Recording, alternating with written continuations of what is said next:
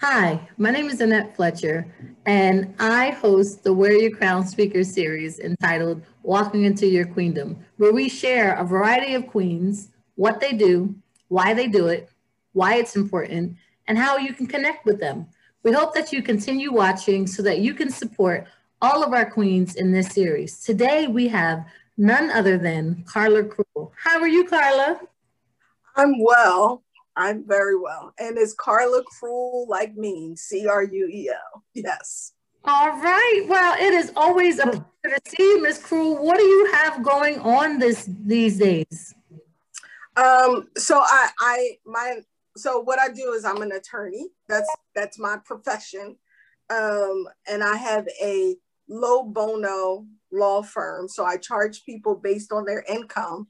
And I've actually kind of shifted my model. So before I was still doing an hourly rate, just a lower hourly rate than a traditional attorney. But now I'm working remotely due to COVID, and I'm doing less litigation, which would be in and out of court, and more transactional stuff.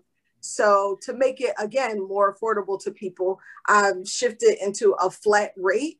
So essentially, I talk to a person first; they get basically a free consultation. That way, I can fill out what are their needs, what's their legal issue, can I even help them, or do I need to refer them to somebody else? And after talking to them, it usually takes me probably less than 30 minutes to figure that out.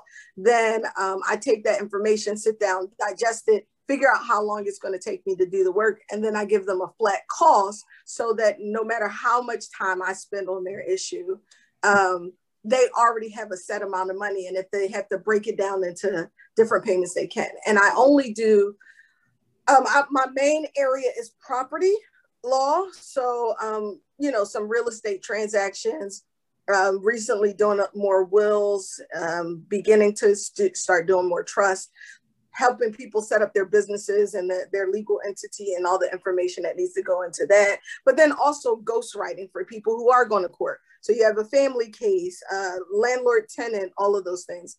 I do that. So that's my profession. And then I do other stuff on the side because I'm always trying to change the world.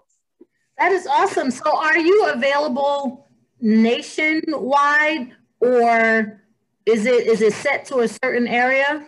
That's a great question. So I am only a licensed attorney in Philadelphia. I mean, in Pennsylvania, I'm sorry.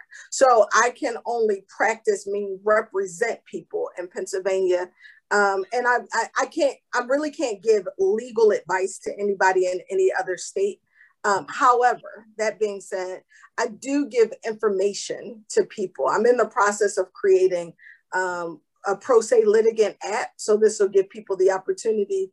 And the goal of that app is to be both national and then eventually international, because everybody, so the way the law works is that you still have to abide by the law, whether you know it or not, right? So right. The idea is to give people enough of a foundation that one, they can be a good citizen. Two, they can have, my business is called Legal Empowerment Group, but they can feel empowered enough because they'll have enough knowledge to change things that they think need to be changed. And then there'll be a section of the app that will provide you with, template forms to write, connect with lawyers in your locality so you can get the support that you need.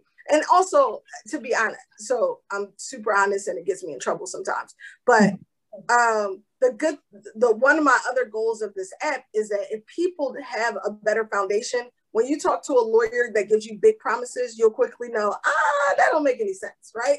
I'm not giving you my money. So my hope is to put some of the bad lawyers out of business and push people towards the good ones.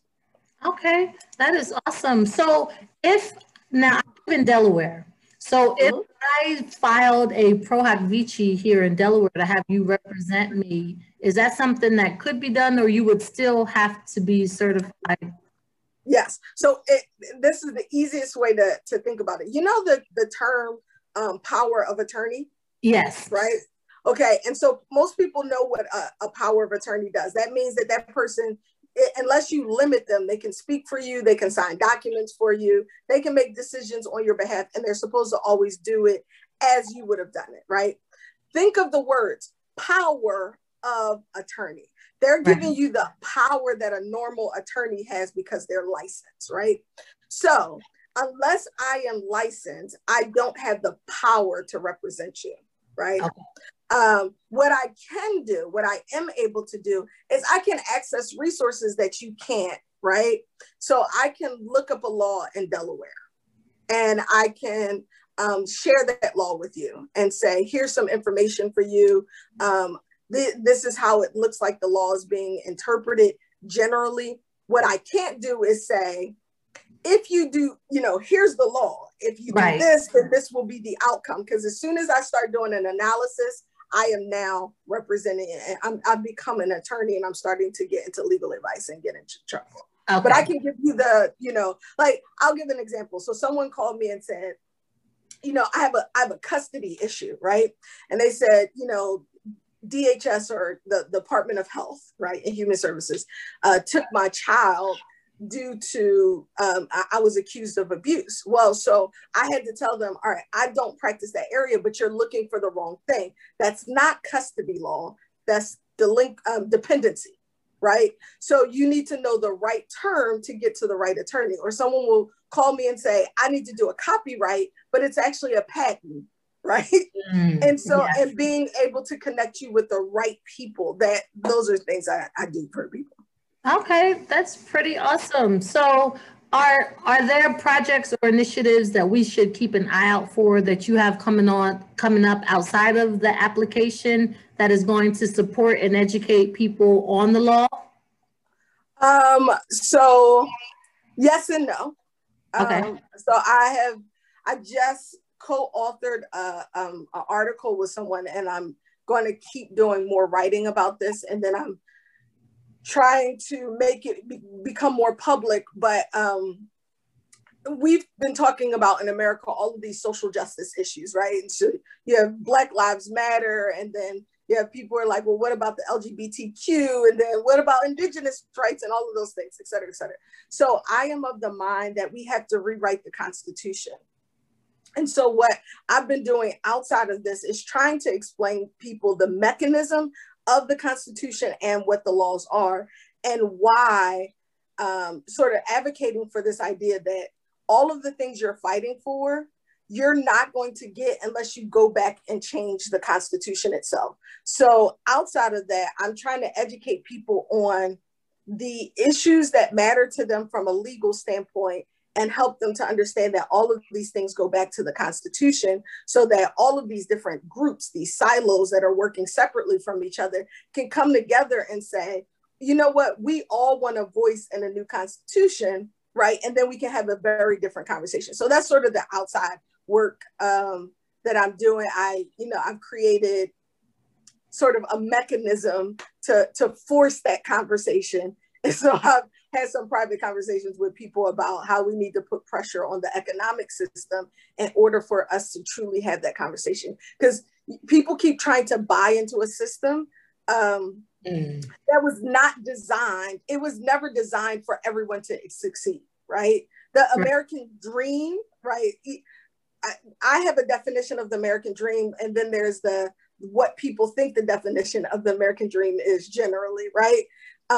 And in either case, whichever definition you choose, it was never designed for everyone to experience it, right?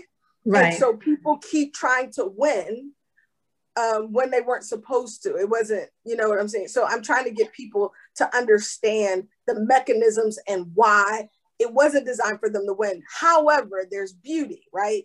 We live in a nation that we can have a peaceful transfer of power, right? We don't have to go to war in order to have a change in our system. And so trying to help people to understand the mechanisms that are available to them to have the transition and get the, great nation that they want, the people, in order to form a more perfect union. Okay, and so how did you end up getting into law? That's a funny question. Because you're a mathematician by nature, right? So math is my first love. I was a math teacher. So I don't want anyone to ever think I am not the smartest math person in the world. I'm not a coder. I'm not a cryptographer or anything like that. But my brain thinks mathematically.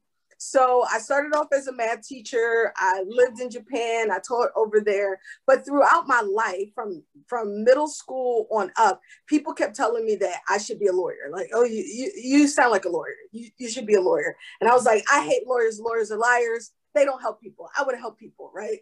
And so every time I picked a career path, I wanted to have like this dynamic impact on people. And then I got my master's in criminal justice, and my professors, a couple of them were lawyers, and they kept saying, you're going down the wrong path. You should go to law school. I said, you think like a lawyer, you talk like a lawyer. And I said, nope, don't like lawyers. So that's when I left and went to Japan. So I got my master's degree and then left the country. And then when I came back, I started teaching again. And I was working with my students, and my students started saying, why aren't you a judge? Why aren't you a lawyer? And I'm like, okay, well, I mean, now I've heard it like 7 times. Let me apply to law school. And so I applied. And then even while in law school, my intention was to learn the law, graduate, and then teach it, right? So I was going to go back into becoming a high school teacher that taught the law in high schools. I wanted to design a program across the country to teach the law to high school students. And my professors were like, you need to take the bar. You need to become a lawyer, right? And I was like, no. And every semester I wanted to quit, and everyone was saying, don't quit. You are a lawyer, become a lawyer. And so I even took the bar like, oh, why not? And I passed, and I was like, cool, great. Wasn't super excited. But now on the flip side of it, number one, I will say I did naturally think like a lawyer. The way that I process information is how you were taught to process information as a lawyer, right? So that's one.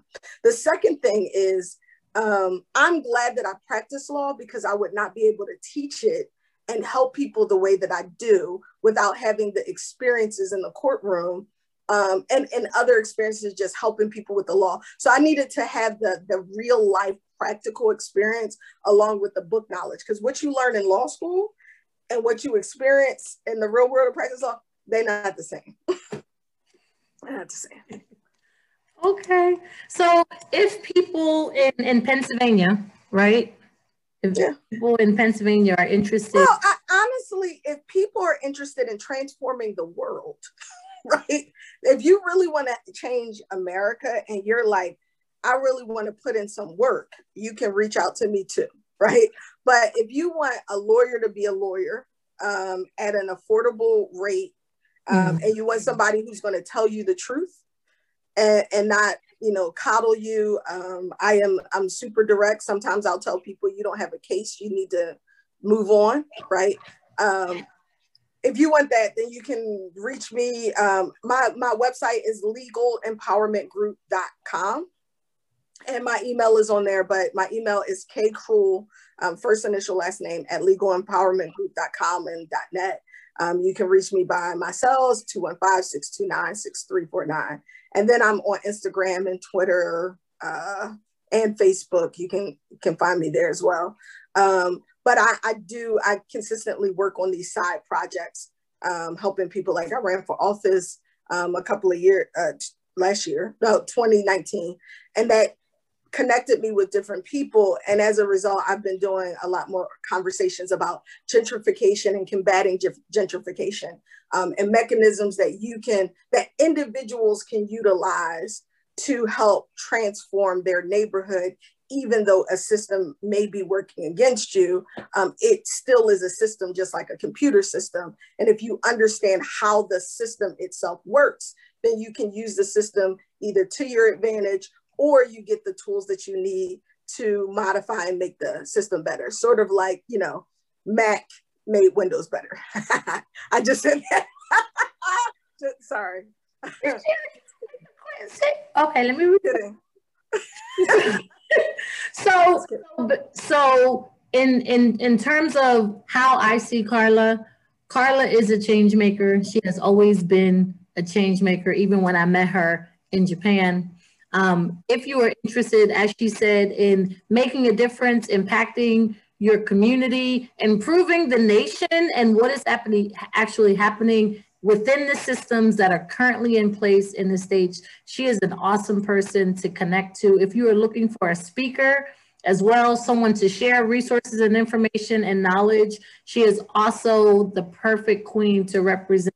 She is authentic. She has the knowledge, information, resources, and connections, and you definitely want to look her up. Her information is below on the YouTube link. Yes, it will always be there. Make sure you like, share, follow, and subscribe to her pages. She got more coming up. Don't think this is it. Minutes. And if you missed a piece of it, you might want to rewind it and start again. Karla, thank you so much for joining us. Is there anything you want to close out with? Yes, I'll say this one last thing. If you want to change the world, don't try to change the world, change you, and all of the world around you will bend to the things that you're changing, and you'll create the ripples that'll transform everything. This is the Wear Your Crown Empowerment Series with Karla Cruel, walking into your queendom. Thank you very much.